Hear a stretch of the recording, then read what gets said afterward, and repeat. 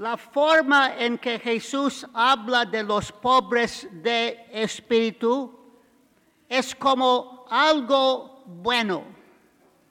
Y unido a ello hay muchas bendiciones. Pero ser pobre de espíritu también puede ser algo malo, especialmente si se toma en un sentido negativo. Aunque tenemos la suerte de vivir en uno de los países más ricos del planeta, muchas personas no están satisfechas ni con quiénes son, ni con dónde se encuentran actualmente en la vida.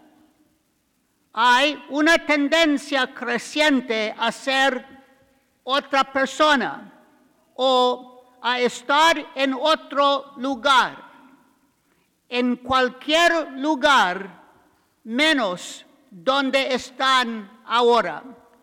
Si están en un matrimonio o una relación, andan buscando aventuras. Para ellos, la sensación es siempre la hierba es más verde en otro lugar.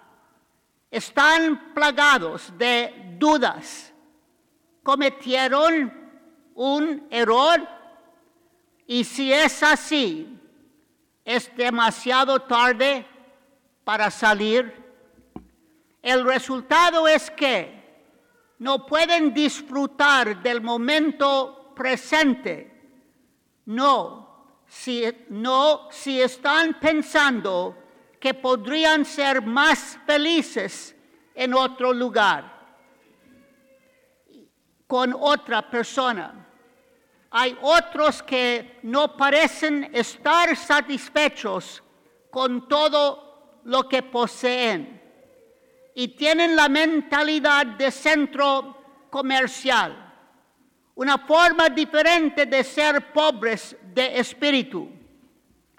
A pesar de que tienen zapatos y ropa que nunca han usado y que todavía tienen las etiquetas de precio, aún así pasan horas buscando gangas, siempre deseosos de encontrar descuentos y ofertas especiales como compra uno, obtén uno gratis.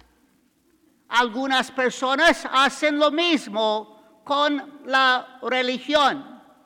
Cambian de iglesia cuando no les gusta un tipo de religión en particular o no están de acuerdo con un mensaje desde el púlpito.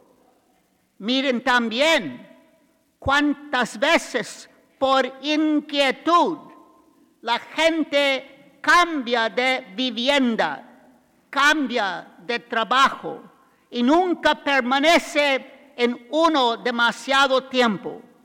Cambia su especialización en la universidad, si es que ya se ha decidido por una.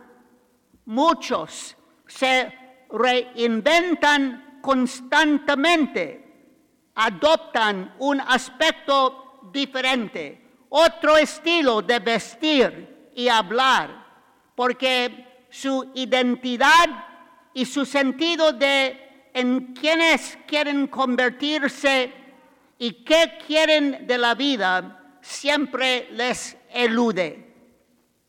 Tal vez parte de la solución a esta inquietud e insatisfacción con uno mismo, con los demás y con la vida es aceptarnos tal como somos, con todas nuestras limitaciones e imperfecciones.